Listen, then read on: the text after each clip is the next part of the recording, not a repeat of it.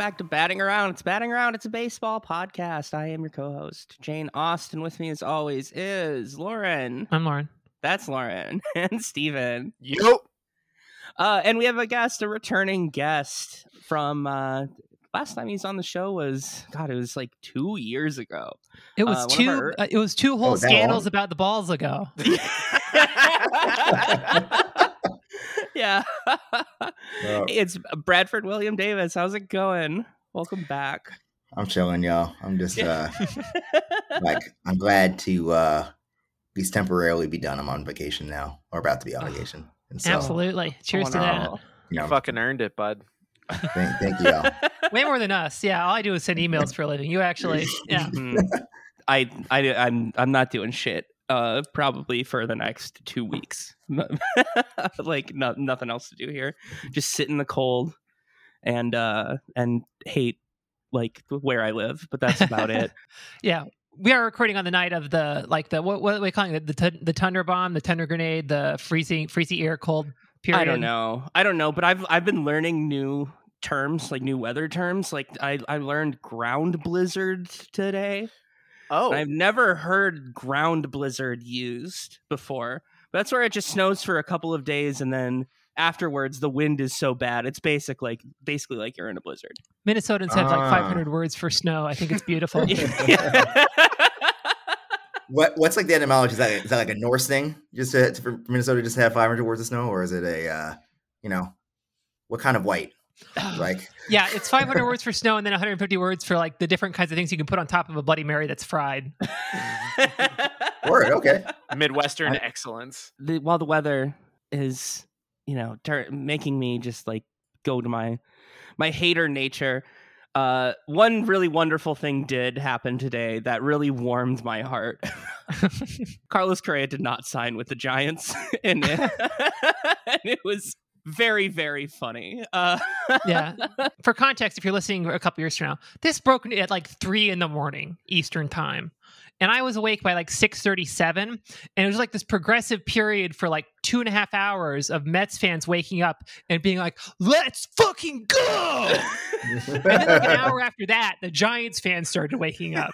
Yeah. Oh, right. Yes, of course. The time zone difference. It was just death watch.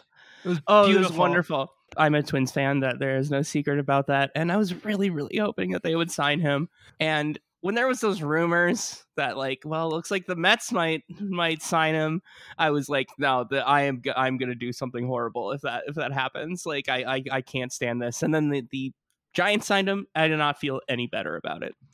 But I started to accept it. I was like, the Twins are just gonna have this awful off season. This sucks. This is terrible. We traded for Kyle Farmer and signed Joey Gallo. This is awesome. But like, this really does make me feel better that at least one fan base is just as miserable as us. Like that they had him just fall through their fingers because of a disagreement on his physical. I cannot wait for more details to come out about this because everything that's come out so far is just weird and bad. It's just like what the fuck are you doing? Yeah, it's like I almost had disbelief about all of it because I thought the Giants were smart. No, totally. Yeah. That's it. That's like I always thought been their reputation. Yeah, that's like I've I met Farhan. Like seems like a pretty intelligent person. Mm-hmm. Like he was great with the Dodgers. Yeah, extremely important. Work with the Dodgers and building kind of the perpetual machine that they have. And so and then he like got a team that won 107 games out of like apparently nothing. And it seemed like a mirage, and I guess it was because look at them now. But like and so I don't know. It just seemed like they like, okay, maybe the Giants know something, right? That no one else can see in his ankle, apparently. Like, first when the announcement came that like the Giants had postponed his press conference due to medical concerns, I was like genuinely concerned for Carlos Correa. I'm totally. Like, this is so weird that I'm like, maybe it's not even a sports injury. Maybe it's me, maybe it's like, he's like ill, Sure. Like so that was my thought, right? But then like, the reporting that came out, frankly, stuff I had heard was just that like, yeah, they just didn't like his ankle. And I'm like, yo, if you're gonna pull up, a press conference like minutes before because you don't like his like yo, what are y'all doing? Like, right. you got after he's been shopping for houses there. Yeah, he was dressed and ready to go for the conference. It's his like family were like in San Francisco. Yeah. It's like Farhan learned all the Rays stuff from Andrew Friedman, but none of the Dodger stuff. And really, to your point about it being like it's just a strange whiff from this team. It's supposed to be smart. They missed on Judge. They missed on Rodon. Both guys that they were like linked to really heavily. And then like this was going to be the big thing that was supposed to like kick that franchise off again. The cornerstone. They all want a cornerstone, and it's like the third whiff of the offseason. It's baffling. Yeah, I wish I could again. I'm waiting to hear like some sort of rational explanation because that's not because nothing about this is rational. It just seems like it seems like you got spooked and you decided to piss off the most powerful agent in the game and one of the best players in the game. After historically, despite being a big market team, having incredible difficulties signing or trading for top list talent. And this goes back before Judge.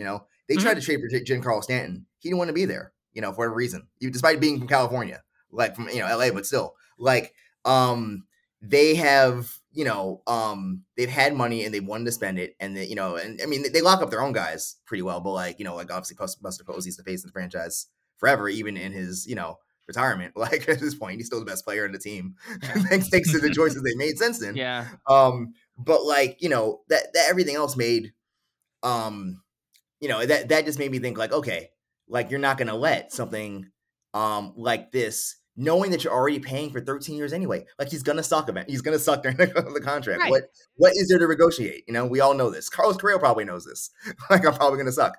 Like, he reads Fangraphs apparently. Like, so he's aware of his like 2047 seamer projection.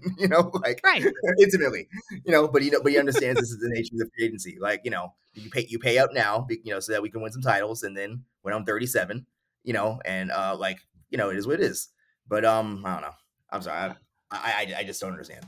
It's totally confusing, especially like at the time when like if you're in the NL West, you're looking at the Dodgers and being like, okay, for the first time in a decade, they don't look unbeatable.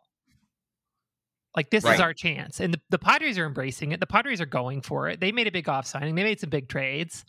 I think they're like the best team on paper now in the NL West for the first time in living memory. I don't know. It's been a while, but like if you're not going to go for it now, when are you going to go for it? When there's not like 4 generational shortstops on the free agent market? Like I don't know. Bad time to be a Giants fan, especially like if you bought a house in Silicon Valley at like a 5.5% interest rate like a month and a half ago for $4 million.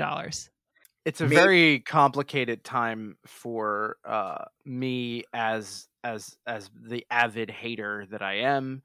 I've never been eating so good in my entire life for being a hater of the Giants. From the moment they finished that like Cinderella 100 whatever win season, like the way that got bounced out of the playoffs that year, and then basically ever since with all this shit, it's just been like cartoonish pain. And it's just been just so delicious. I've loved it. But why does it have to be the Mets? Why does it have to be the Mets? Because we live in a universe with no laws or moral code. God has abandoned us long ago. Clockwork universe. And the agents of chaos are constantly at the door because beating it down. I have a counter theory. God is very real, and he sees the spite in your heart. And so because of your hate energy, he is divinely chosen 100% in the annals of time to have Carlos Correa taunt you for the next 12 years. It's not just you. It's the whole city of Philadelphia. This is what you all get. This is what you get. Yeah. Makes sense. Yeah, we deserve it. I mean, it's nicer than what he did to Sodom and Gomorrah, so you get that much at least. Sure. There you go. But speaking of the Mets, this is a rogue organization. It's true. Yeah, we need to send in like the Black Hawk Down. The SEAL Team 6 needs to come in and take care of business. Yeah, here, yeah, exactly. This is a rogue nation, kind of run by a guy who has the GDP of a small like rogue nation. And you know what? They're bad for the sport. This is dangerous. They're not abiding by an agreement, we could call it, or maybe legally they can't call it an agreement. But he's spending too much money, and it's bad for the sport, and it's bad. It's not fair to these other billionaires. It's really, really not fair. And I read something today here on The Athletic that says there was a reason that no one spent over $300 million this season. What is that reason? Well, we know we can't call it, so I'm going to call it Belusion. Okay. And we're gonna. My lawyer tells me to call it Belusion. This Athletic article here, from today, right? Yeah. Evan Drellich, Steve Cohen's Mets spending spree and the ramifications for the rest of the league is so funny.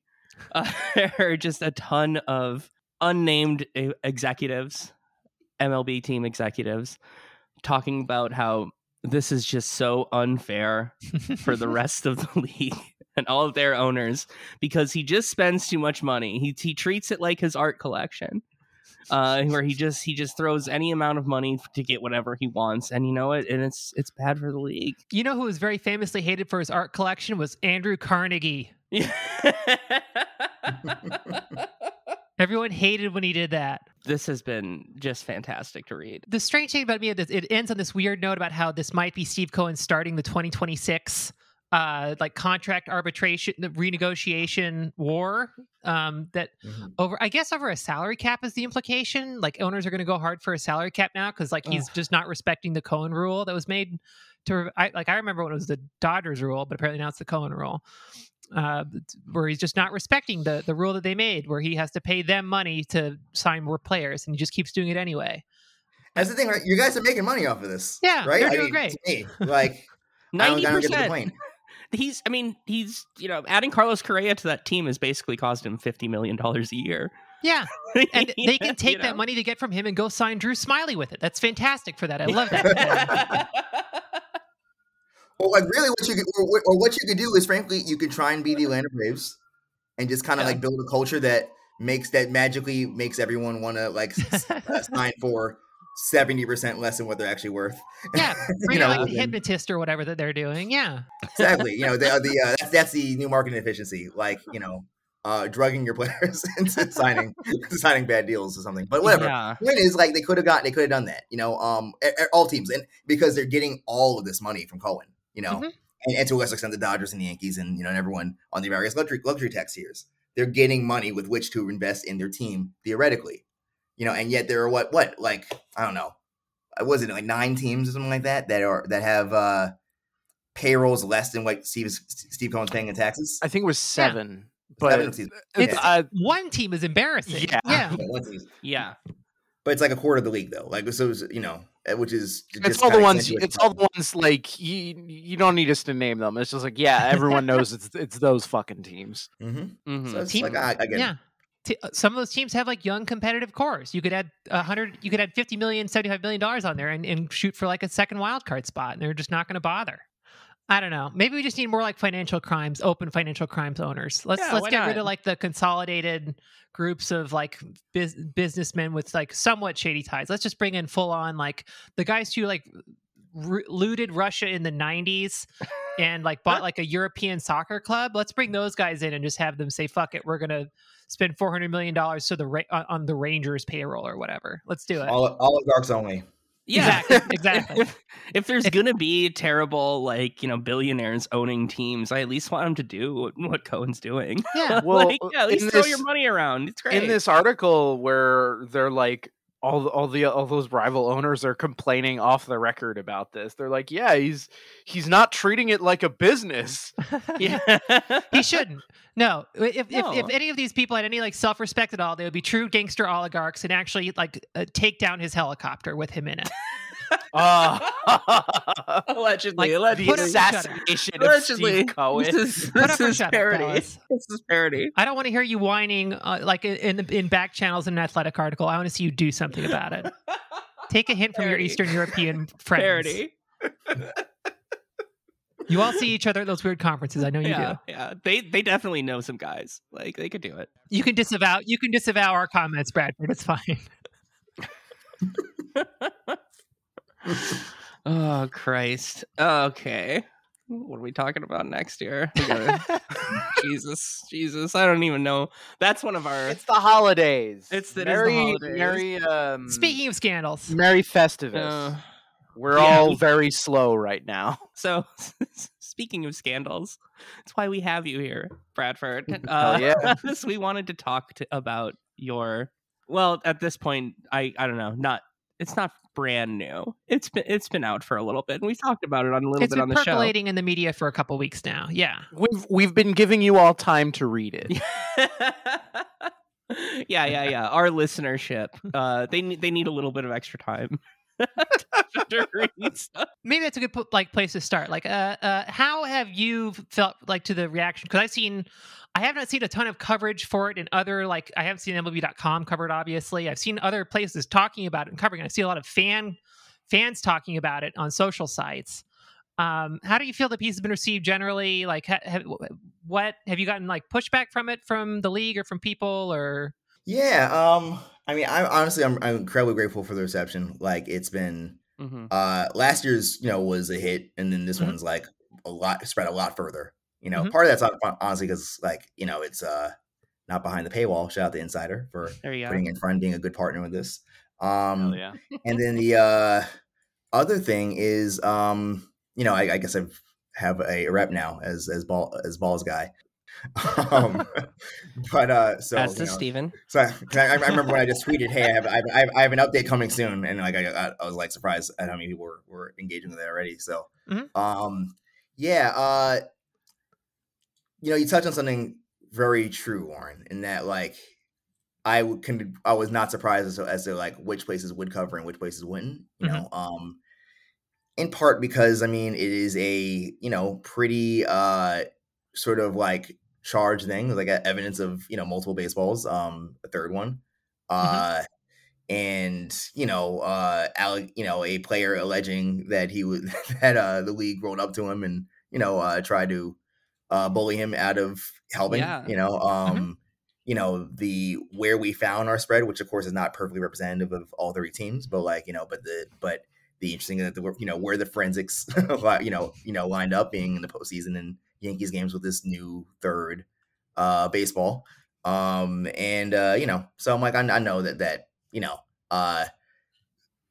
it's not that I shouldn't say I know that because ESPN actually covered the last story a little bit, like it was on Around the Horn, it was a Sports Center, but I know that there's kind of a high barrier to like sort of like a lot of more institutional places, but nonetheless, like, I mean, I saw, I was grateful for, a lot of, big locations that still wrote about it as well. And yeah, I keep getting asked to do interviews. So like, so I know there's certainly, the people want it.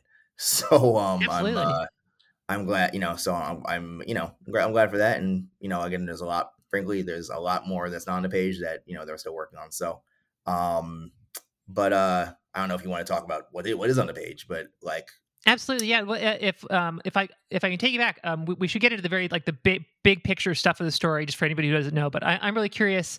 When did you start? You've worked with Meredith before on these projects, on her investigations into the ball. When did this specifically start? What was can you just like any like timeline of when the ball started being collected? When you realized it was a story? Any kind of process there you can share? So, I mean, I knew I started working on files almost like immediately after last year's came out, just like, just thinking about where things can go, even if I didn't receive any sort of evidence of a similar dynamic happening, from 2021, which again is, 2 baseballs found, manufactured and used, a juiced one, a dead one, no pattern in where in distribution here, but nonetheless still pretty wild that 2 such balls with different performance expectations existed and were made and were used in in the same league. But yeah, then I guess collection starts during the season. Like linking with sources and getting what I can, and same with Dr. Wills. And I remember like I could say, I got a ball from Yankee Stadium that was old school juiced, and we got some other balls from other stadiums that were old school juiced, and I was like, okay, at the very least, there is still that juice ball in circulation. Now, we don't think that the league was still manufacturing the old school juice ball, which is like, so again, for people interested in the technicalities, like a heavier ball, which has a higher coefficient of restitution, COR for short, which is like a physics formula that basically decides how strong the ball is in the air and how much it doesn't get like knocked down when it's hit. And so like the heavier ball with how Major League Baseball constructs their balls, the heavier ball has a higher COR. And so we when we saw that, okay, at the very least, contra MLB's claims, there are two balls existing on the field. But then I purchased a couple of replica home run derby baseballs. The reason why I did that was just because I was curious about it. Like I was at the All-Star game, and it's very hard to get actual on-field home run derby balls from that. But but the replicas are good proxies for what's on the field because they're made by the same factory, have the same batch code dating thing, which again, for those who haven't read yet, like it's a code that's on the inside of the baseball's leather that lets you know what date the ball was manufactured. Pretty important part. It's like there's basically two ways to figure out, to see, to discern what ball is being used. One is the weight and one is the production value, production week, which, different weeks they were, the balls were heavier or lighter, essentially. So, when we, but anyway, so we got these two balls and Meredith's like, hey, like, these are different. Like, and I was like, how different? Like, they're not like the juice ball, but they're not quite like, not like the deader ball either. They're like in the middle. And she like broke down like what we came to realize were like changes to the layers, on two different levels. And so she's like, with her understanding of like the logistics of how this stuff works, she's like, yeah, it's not like they made like one batch just for the home run derby. Like that's not how the factory is likely to work. It's too granular to do that. Like but you should expect that same kind of recipe that was used for these home run derby replica balls to exist on the field soon if they're not already there. And so I just kind of like kept an eye out for that, and towards the end of the year, I hadn't, almost everything we got was dead, but towards the end of the year, we got a few that like matched up in their apparent specs, of the ball from regular season games, particularly regular season Yankees games, and so like, and so that was, so that was like, okay, there is definitely something here, just get as many as you can, and so we started, so again, whenever, basically from wherever I could. So it is again, not perfectly representative because I don't have all 30 teams. I would love to have balls from all 30 teams, but Major League Baseball is not exactly a willing participant in Dr. Will's research. But I get them from where I can, and then and we noticed particularly in the postseason, like almost every ball we got in the postseason was this new third ball, and so that was kind of how we started, how the story developed. So first it was like, they still use two baseballs, and then we heard this story about something happening with this Giants player, and then all of that plus the evidence at least of a third baseball. Mm-hmm. So the timeline as you're laying it out to your point about MLB kind of not being cool with all this without these third party investigation. Timeline here is like not soon after the middle of the season. You're aware that there's this third ball. You don't know the implications of that yet, but you're waiting for more information to come out there. Can you tell us where in that timeline this stuff about MLB putting pressure on players to not participate or comes into this, or is it more complicated than that? That was fairly early actually when I heard that. Wow. Slater wanted to help early. And sorry, I just want to make sure that people who are here listening understand. So one of the things is that there was a player in the Giants named Austin Slater. He's a starting outfielder there. Very involved in the union, pretty good player. And, and it's been around the league for a good 4 years now at this point. He was curious about this stuff, after reading last year's article. And so he reached out to Meredith. He was going to try and send some baseballs to help, contribute to the study and make sure that she had a complete data set. And, or at least one representative of every state, of every team, and so, but then somehow Major League Baseball learned about it. Probably, and he got a call from a very high-ranking executive, and within the commissioner's office saying, "Hey, let me say, not a call from the executive, but a call from a text from the executive to the PA to him, PA being MLB PA, the players union, and so basically the messages were like, hey, don't give balls to Meredith. We don't really. I'm paraphrasing, please read the article here, but we don't really trust the science or her process for here. We trust our partner labs in University of Massachusetts, University of Washington. Trust these guys if you want any actual data about how the ball works. And by the way, if we find any baseballs going out, we may fire people. And he's like, whoa, yeah, bet. All right. And so, and when we talked about this, he's like, I kind of just don't want anyone to get in trouble. Like, I'm okay. He's like, I'm secure to the union. And obviously, not just that, but not he said this, but we know his salary, he's rich, and so he's established as well, so there is a market for his for his services and everything, and so so between all that, I know you can't just get capriciously fired, that's just not how things work in the sport. But there are plenty of people non-union who work in stadiums all the time, and so if any of their fingerprints were ever attached to a baseball going out, that's a huge issue, that he would be concerned about. He'd feel bad about perhaps putting them in harm's way and everything, so he didn't want to chance that, and so that's why he said what he said, and we didn't actually get any balls from the Giants. The only ball that we got there from them was one that Meredith was in attendance for a game. Oh, wow. Where someone next to her caught either a home run or a foul ball or something like that, and gave it to her for the science. And so that is one ball. I'm gonna start telling people if they catch a ball next to you, I'm like, I'm actually a scientist. Could I have that? I'm thinking. Now I know this is not going to be popular. I know that we've come down pretty hard on this person in the past. But I'm thinking maybe we should try to form an alliance with Zach Campbell. Is there a way we could reach out to Zach Campbell and be like, listen, bring him in. Do you want to make up for being a fucking weird nerd freak? Zach Campbell, for every ball you donate, for every ball you donate next season, Zach Campbell, we will forget one cringe thing you said on Twitter. but also, this is a win-win, because if it backfires, he gets banned from ever attending a game again. All right, we need to reach out to his people. We need to work on him.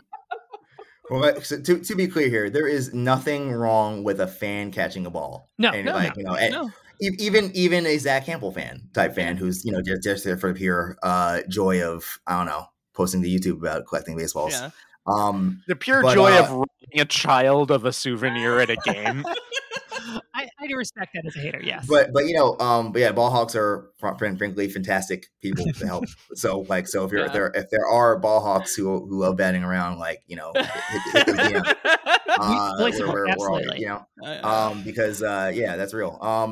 So yeah, I mean but that's kind of the absurdity here, that we're getting at with the Austin Slater testimony, is that what they were telling him not to do is something that happens hundreds, if not thousands of times a day during the season, which is players and people on staff giving people balls, official regulation baseballs. That happens literally every time you turn on a game, you will see someone toss it into the field, into the crowd,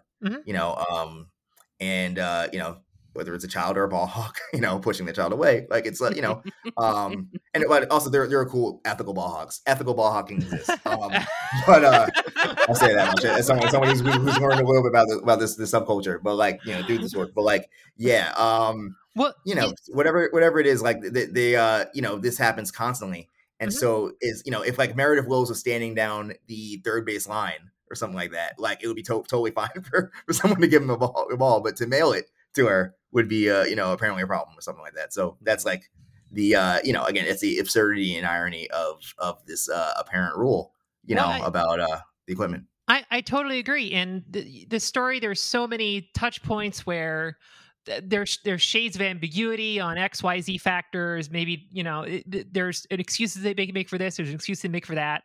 This is the one touch point in the whole story where there's incontrovertibly something that is like a huge, undeniable ethical concern, which is threatening people's livelihoods for participating in this scientific study where there's no formal rules against it. They're going to say they want to trust their own sources. My understanding here is that their outside labs do not test game balls, and they've explained why, but I didn't really understand the reasoning. I don't know. This is the specific aspect of the story that really bugs me the most, and that's the most like where there's smoke, there's fire. MLB's never going to be held accountable for doing this kind of thing, for putting this kind of pressure on people's livelihoods to not participate in journalism. It's baffling to me that this isn't a part of the story that's blowing up. All the focus is always going to be on Judge and the home run balls and all these other elements, but this is the one that everything else is mostly is like it's like immoral, but it's mostly like just like Rob being sneaky with baseballs. Like that's like kind of like that's most of the story, but that's the part that's like actually like genuinely screwed up. Like to go down, to come down on effectively like working class, employees on the lowest rungs of the totem pole, the most vulnerable people in the organization. Yeah. And this is and also this is not even unprecedented here as far as this stuff, because if you recall, Stephanie Apstein of Sports Illustrated wrote a story about the baseballs in early 2021 with Meredith Wills actually providing the research in a similar kind of fashion. And so it was and that was actually the first year where Meredith found two baseballs used in season 1. So this is so to be clear here, this is not like a new thing. This is like year 3 of that there have been confirmed, verified, forensically proven, and even league acknowledged three baseballs on the field at once. Multiple baseballs in the field at once. But when 2020 happened, or when the season comes out, there's an anecdote about like someone that Stephanie anonymizes who like helps collect baseballs for Meredith, and talking about how like he like lives in fear of all this stuff. So it wasn't like terribly shocking, to hear that, but still nonetheless, stunning all the same. That someone be so bold and brazen as to mess with a active veteran, established and good player. Totally. All to keep this stuff I guess as private as possible, I assume. And so and speaking of, as far as we talk about league pushback to the story, in the article, like the league did of course provide their statement, which is where they denied the the existence of any of the balls we found, basically, as any different than the lighter and effectively deader ball that they have that they have committed to somewhat publicly. They that is, on one hand, there's like something that is completely undebatable is the fact that we found like old school juice balls. Now, granted, you may argue that it was just like an accident. It just like kind of like, slipped there, because we didn't find that many. We found like, just a small handful in our 200 or so. And we didn't find any after, like kind of early-ish in the year, like the first half, let's say, the season. But they exist, like, and they match up exactly with like, with a ball that MLB has acknowledged in the past. So, could throw that part out. Now, the part that you could debate, right? Or if you're in Major League Baseball, you'd want to debate, is the Goldilocks ball, which we called it, which, again, not too hot, not too cold, not too heavy, not too light.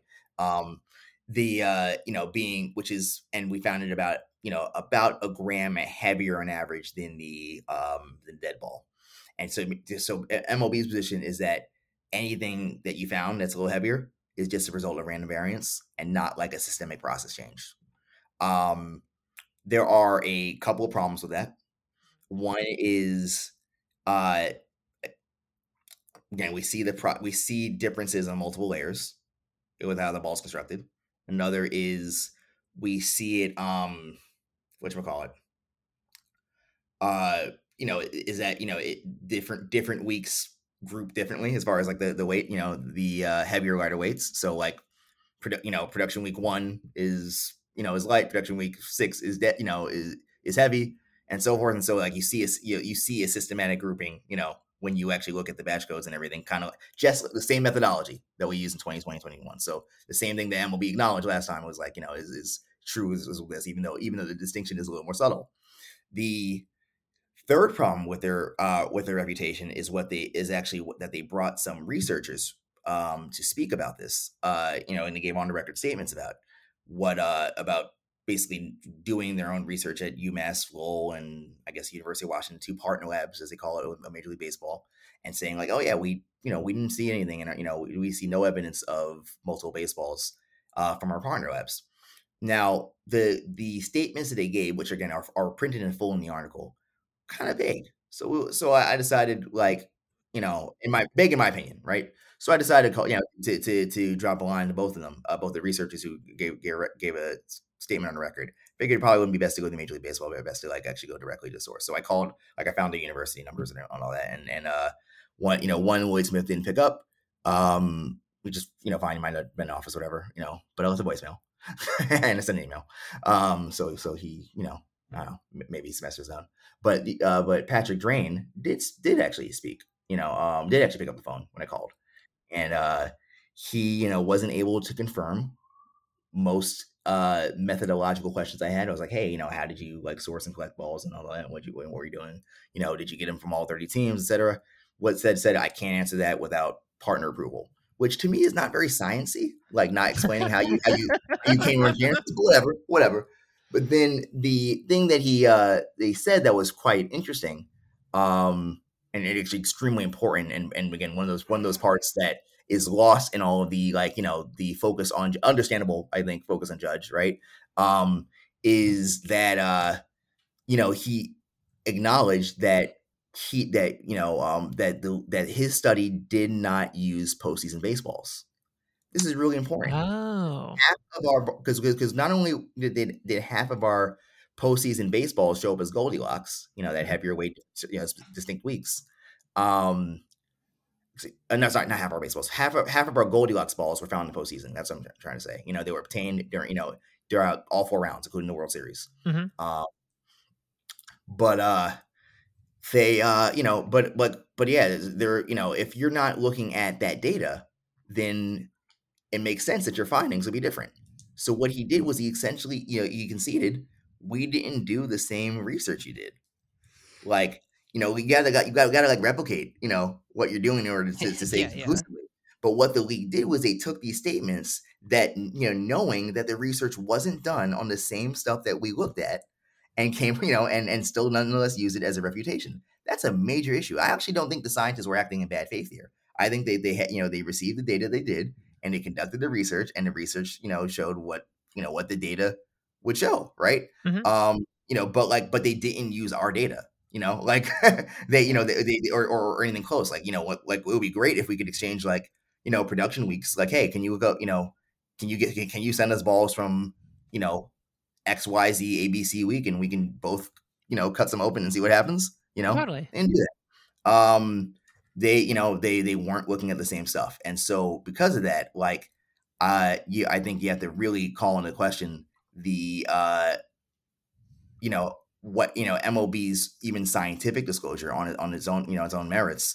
And I think I would argue the ethics of, trotting out a bunch of people with important titles, and having them, say stuff that, that a closer, any like decent scrutiny, like, mm-hmm. Really wouldn't support, the conclusions, or rather their conclusions as a refutation of ours. Hope that will make sense, because I know it's like break down a little bit of the sort of the process fail here. It does make sense. Yeah. I think what you're saying here, and I think I'm reading this right, is like, this is not a situation where like 9 out of 10 science degree Winston-Salem's are the healthiest cigarette, but like the league sent out this data and it got a result that it liked, that the league was happy with, and then they stopped. I think that's possible. I can't say assuredly that like, the league only sent, ball A and not ball B or ball C. Like, but what we can say is that they didn't look at a time period where a lot of ball C popped up. Mm-hmm. And the process is not transparent enough to say to any real, the process just in general is not transparent enough to draw like any bigger conclusions than the very limited stuff that they put out. Right. Exactly. And so, and so they need partner approval to answer like our basic questions about this stuff, and that partner being MLB is not, as I assume, is not approved because I have not heard back since then. So I think that's something that I think people should, is actually pretty scandalous, just like what you're doing to your scientists when you trot them out like that to make claims that they can't make. Totally. Yeah. It doesn't sound rigorous. It doesn't sound, science is built on open and honest communication between all parties. It's built on being able to check other people's work. That's kind of the whole basis of like every academic scientific program. And it sounds like none of that happened, and they're actively discouraging it from happening with Dr. Willis. Yeah. That's, that's it. Well, I don't know. Like, they're not, they're not particularly helpful, to say the least, as far as doing this research. But you're still going to do the research. Just got to be careful. And if you got nothing to hide, why not let other people check your work? Yeah. But that's something that, again, one of those things. There's a director's cut things that help people will eventually kind of like see, as a big problem with MLB statement, and reputation, just that they didn't research the same stuff we did. Absolutely. Yeah. I really hope that now that like the big signings of the offseason are calmed down, and now that we're past the Judge home run stuff, and this story has a second life to it and keeps getting talked about, and the fans keep talking about it. And eventually at some point it should be like the biggest story in baseball. It's weird to me that it's, I mean, I like you said, we know the reasons why it's going to be covered differently in different outlets, but I don't know. I hear this stuff and I just keep thinking to myself, I want congressional hearings over this. Yeah. I want to hear Bernie Sanders call a committee and bring Rob Manfred in front of him and be like, what's going on over there? Because they're never going to be held accountable to themselves. No one else is ever going to do it. Bernie, hit my line, bro. Like, I'll fill you in all deeds. This is our second main episode in a row, maybe even third, where we talk about Bernie Sanders grilling Rob Manfred in front of like Congress. I'm a simple woman. Where are the balls, Rob? Things, yeah. It should feel like a bigger one too, with MLB's like just full embrace of gambling that's been happening more and more over the last couple of years too. Yeah, people's money's actually getting involved now. Yeah, with the daily gambling stuff, which does care about individual performances and stuff more and more. Y'all, gamblers are a big part of what made the story go viral last time and this time. Yeah. Just like a cursory look of like, social media engagement and stuff, Totally. Another some like gambling influencer like posted like a TikTok style like reel that has like 250,000 views, like, and it came out like a week ago. Like another tactical alliance with a reprehensible. But it's like when you have different baseballs that perform differently, like off the crack of the bat, that is a statistical variable that like will change the outcome of games and of at bats, Totally. And gamblers are looking at like barometric pressure to try to figure this stuff out. They're looking for every single detail they can. Even if you say the ball, the difference between the juice ball and the not juice ball is a couple feet, they care about things that are so much more minor than that. That's all part of their calculation and part of the game. And so, funny you mentioned that. I actually posed that question to Rob at the GM meetings. Unfortunately, like if I had the article at like a few hours earlier, I could have like asked him more direct questions about the article today, but I had to like sort of, I qualified a little bit, right?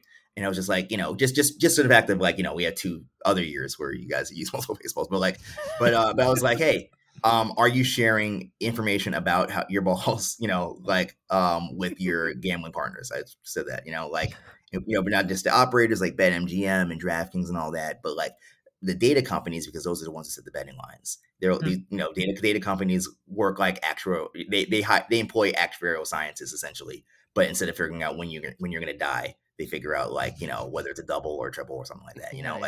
That's what they do. And so what and so Rob was like, no, I see no reason for that. I'm paraphrasing, but like there's no reason to do that. And I'm like, yeah, but like, isn't that like a variable that like is important, here, like for setting for like a fair and transparent betting market? And he's like, I've said what you, and you just kind of insisted, but no, I've said what I need to say. I see no reason. Wow. I see no link here. That's almost verbatim, that part. It's just as a rule of thumb, they don't share that information with outside partners. And so that is to me a very worthy line of inquiry as far as to like, how do gamblers, not just gamblers, but how do gambling companies feel about like not having a piece of information that they theoretically should be able to have as far as like, when it comes to deciding, these micro prop bets, Absolutely. Let alone. I have a theory, actually. I have a theory. They're sharing the data with one partner, and it's the company that does the Apple TV statistics. Yes.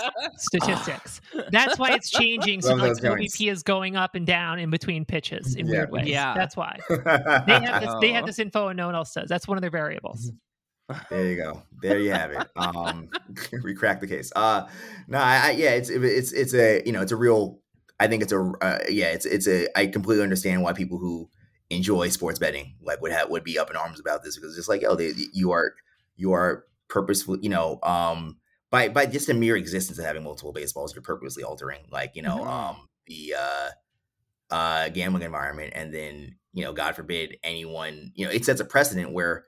Given that the league controls all, ball owns a partial stake in Rawlings, and the specs of the Major League Baseball, which is important people to perhaps understand how two or three balls could exist in the field, and it's all like totally, within the rules. Mm-hmm. Is that how the rule defines that baseball is so broad that you have a lot of room to play around? It's just like, it's not like golf, where it's like where everything has to be extremely specific, for regulation golf. Mm-hmm. Baseball is not like that. Rawlings has allowed to do kind of whatever they want within, a large cone of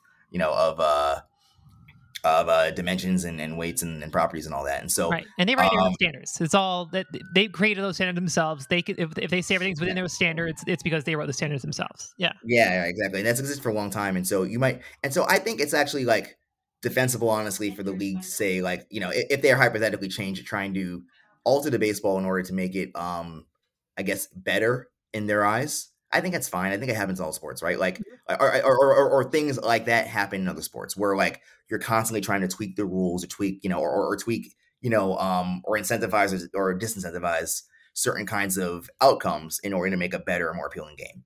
I think, I can understand why someone watching 2019 baseball would feel like this is silly. Like everyone's striking out, everyone's a cleanup hitter. Like, this is, we're losing the recipes. You know what I mean? Like base running is not nearly as important as it was. And it's been on decline for a while, but it's like even more so now. Like, you want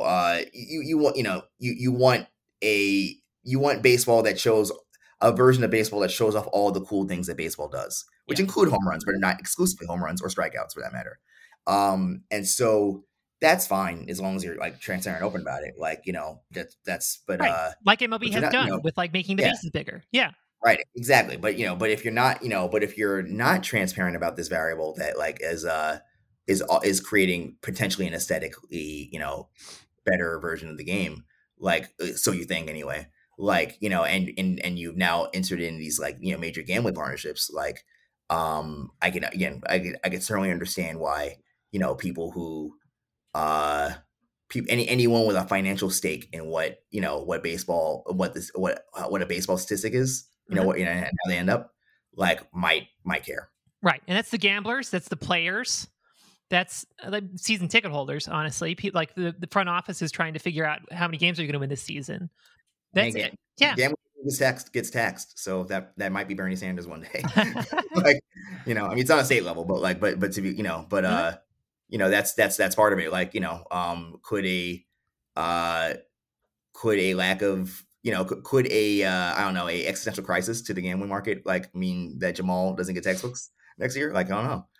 Like, but you know, but again, but you know, state level governments have a vested interest in a you know, at least I think on a healthy betting market, you know, and remaining healthy, and people not up in arms about it. They should. Whether they do or not is a question for how many, you know, how many people they can buy in the state legislature. Yeah, but they should. Yeah, I think we should hit our last couple things here before we end the show.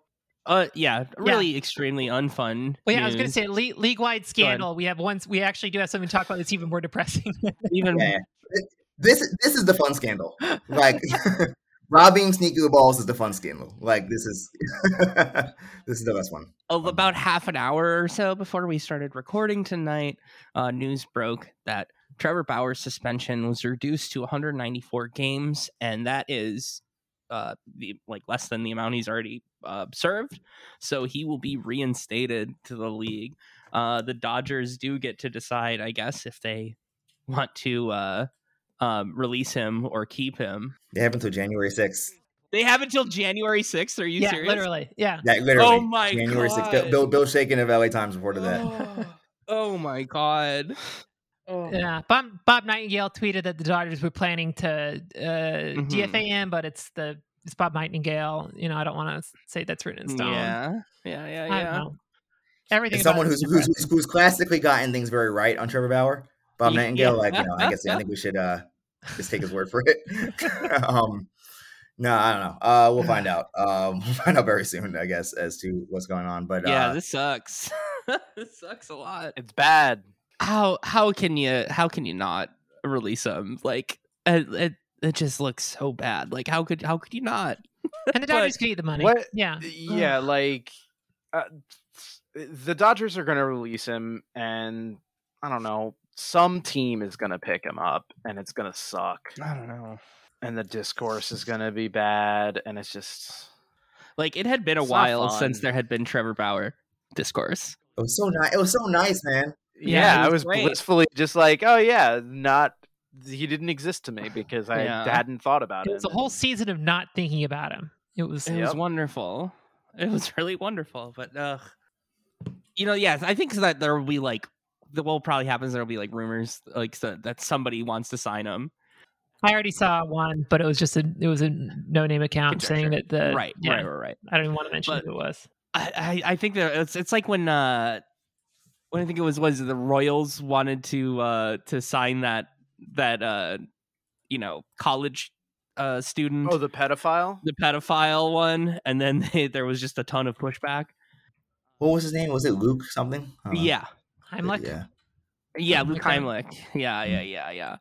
Like, I hope that at worst that's what happens. That some team embarrasses themselves by like there being rumors that he might sign with them, and then they get shamed out of it. But it's every day the world gets worse. So I don't know. So I don't have any faith in that, really. Yeah. It doesn't send a good it doesn't say anything good to the fans of the game who are women who are Yeah, it's awful.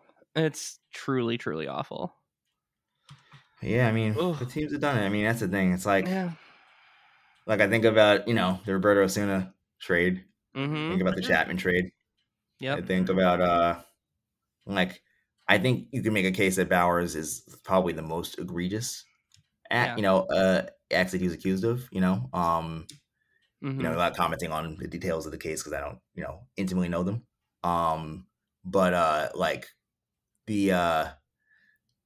he's also, of those names I just mentioned, you know, probably the best player, which is like, you know, the most impactful. If you get like, you know, Cy Young caliber front rotation, you know, the guy that team with the Dodgers decided like was going to help us, you know, defending a World Series title. And so, I kind of like, I really hope it won't, but I kind of think it will happen, you know? And that's like one of the frustrating parts about me is that the coverage is all just gonna have to have that line about how he pitched like an ace down in won a Cy Young, which is it's indisputably true, but it's just like it shouldn't be. It feels like those should be separate conversations. They can't be because of the nature of sports media, because of the nature of how baseball is written about. But it feels like they should be separate conversations. Yeah, and the team, whatever team that signs him, should just not hear the end of it, though. That's what I hope. No, yeah, that, like, absolutely. If I'm just going to accept what's going to happen, like, that I hope that the press corps there, locally and the national one, just like, does. But I kind of am fearful that will happen, given that won't happen, actually, given that the national media helped prop Trevor Bauer into the sort of legendary everyman who just kind of like did enough, weird ab workouts, scientists, yeah, and stretches in order to become a Major League Cowboy player. He plays with drones. He's so smart. Yeah, right, exactly. God, plays with drones. He has that weird pole, that stick, that rubbery pole that makes your arm go good. I mean, that's but again, we'll see. I guess I'll get away and see. Yeah. Bob Nightingale 12 minutes ago tweeted Dodgers supposed to pay Trevor Bauer about $23 million when they officially announced they're releasing him. Sucks that he's getting a payday. Yeah. Yeah. Like a bunch of his other pays docked, but who gives a shit? It's more money than any of us will ever see in our lives to go to like not play for the Dodgers. I mean, maybe you, but when I cracked the code on the baseball codes and put that into the DraftKings algorithm and hit You're embarrassed now, but not forever. I'm going to have that Biff Tannen money. Yeah. Yeah. Okay, mailbag. Do the mailbag quick. 2 questions that are really related, so I'm going to read off both of them. Novels asks, with the arrival of the pitch clock in the next season, who do you see struggling with it the most? And then Patchak21 says, and who will benefit the most from the new rules, pitch clock, pickoffs, bigger bases, etc.? So who's this hitting the hardest? Who's going to benefit from it the most? Pedro Baez is still in baseball, right? Yeah, he plays for Houston, yeah. Rain cloud of a pitcher, yeah. I would love if Clevenger just got soaked by this. Just oh, he's the one that tap dances? Yeah. I like the tap dancing when other people do it. I don't know. Yeah. I know. It's not charming when he does it. Cueto, great. Love it. What's his deal again? Clevenger? Wasn't there a thing with him? Yeah, well, there was the stuff with where he broke the COVID protocols. We went out partying with what's his name when he was on Cleveland during 2021 or during 2020. I don't know. There was some vague allegations, I believe, with his ex-wife or ex-girlfriend or something. Yeah, I recall that. Yeah, just like I think being locked out of her home by him. That was super weird. She was like tweeting through like kind of everything that this man allegedly put her through. You know? So there's that. Bad vibes, fake hippie, bad vibes. Like don't like it. Don't like it. Yeah. I mean, there's been people saying forever, like, or since these rules were proposed, that like, oh, well, all these like left-handed hitters are gonna have such a better time, like with the shift gone and stuff. But I don't know. I don't really buy it. I don't think it's gonna be that big of a deal. It's high velocity relief pitching that is going to like get is going to change the most, I think. Absolutely, because it's those guys who are like, pushing 100 all time, who have to really load in order to fire. Yeah. And those dudes just won't have that time anymore to rest after, like, firing off the hardest pitch of their life and then trying to do it again. That's who I think is going to get probably hurt the most, but I think helped. If you need a second to think about it, because that's a tough question. I don't know if there's gonna be people who are helpless, but people I'm most interested in seeing what happens to them are the guys who are above league average in sprint speed, but not necessarily elite, and how that benefits guys when come in terms of stealing bases. I think a guy to look out for is Jorge Mateo. Interesting. Yeah, no, he actually is elite as far as like a runner. Mm-hmm. And he's like he's a good base dealer as is. Mm-hmm. Top But 10 he's gonna sprint have speed, yeah. he's gonna have a if he stays healthy, he's gonna steal a lot of bases next year. If because like he's just like why not? It's the only thing he does well offensively at this point. Like he puts his bat on the ball and then if he makes it the first, like he get you the second, or you could get you the second. And that team doesn't have a whole lot of I guess authority in that lineup.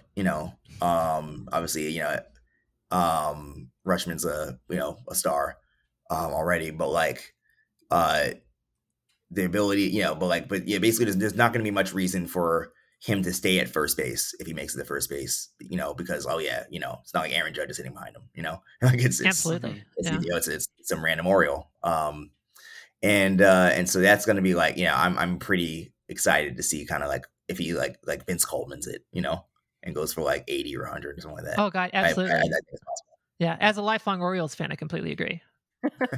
You know who I think will benefit the most? Us, the fans, with the shortened game time. I think that's going to be good, actually. All right, last question here at Cooper Lund. What are the odds that Kate Upton has some kind of rocker-esque meltdown about New York City if Verlander doesn't pitch well? I think there's an elevated risk. Oh, I want to see that.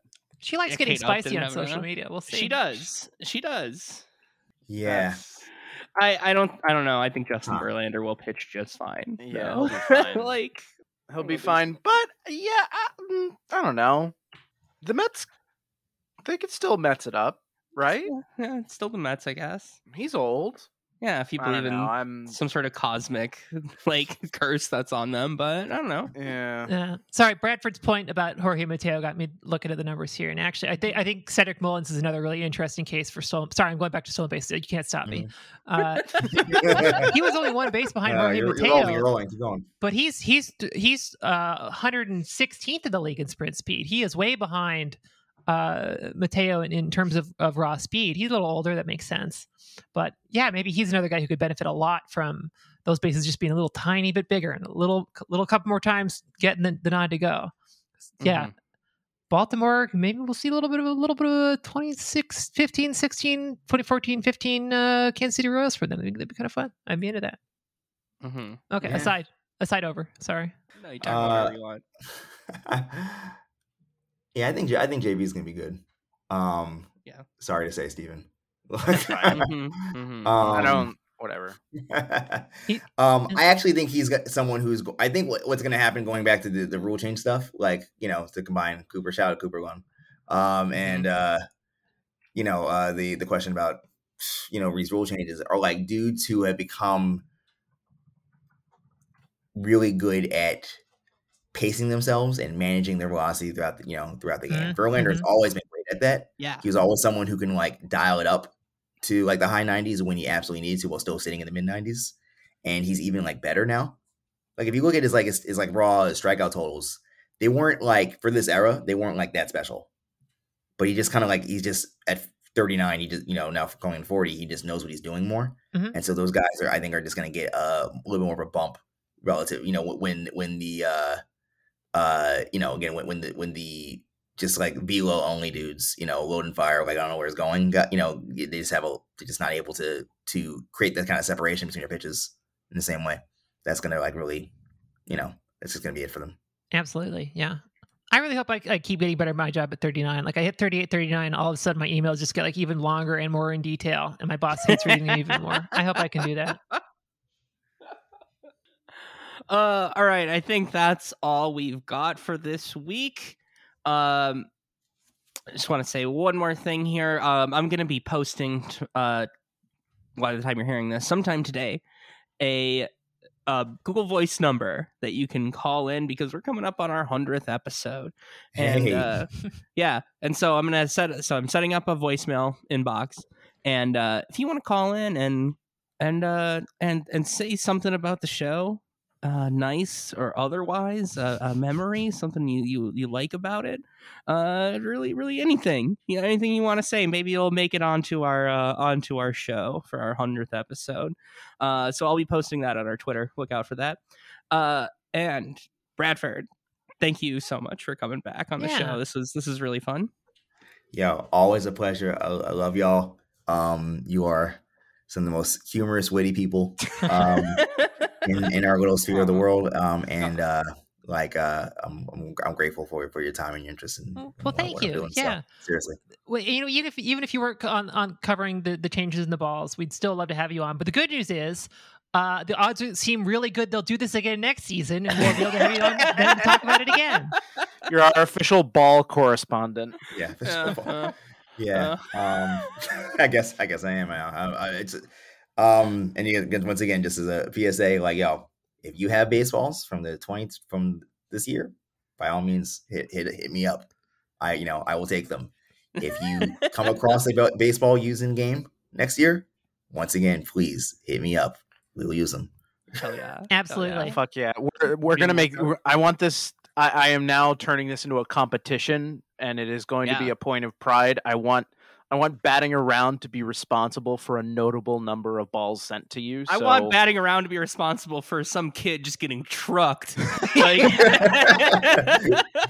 good. Like, I want that footage. Like, we're gonna have T-shirts eventually. It won't be a ball hawk. It'll be like some blue-eyed, blue-haired, SJW. Yeah. No, if pronouns freak. Yeah. They them. Just if we're gonna have merch by next season, and if any of you get on ESPN for just running over a kid trying to get a ball to send to us, we will send you a T-shirt. So look out for that. Or if better yet, if you do it in a batting around T-shirt, we will love you forever. All right. Thanks for listening, everybody. Bye. Later.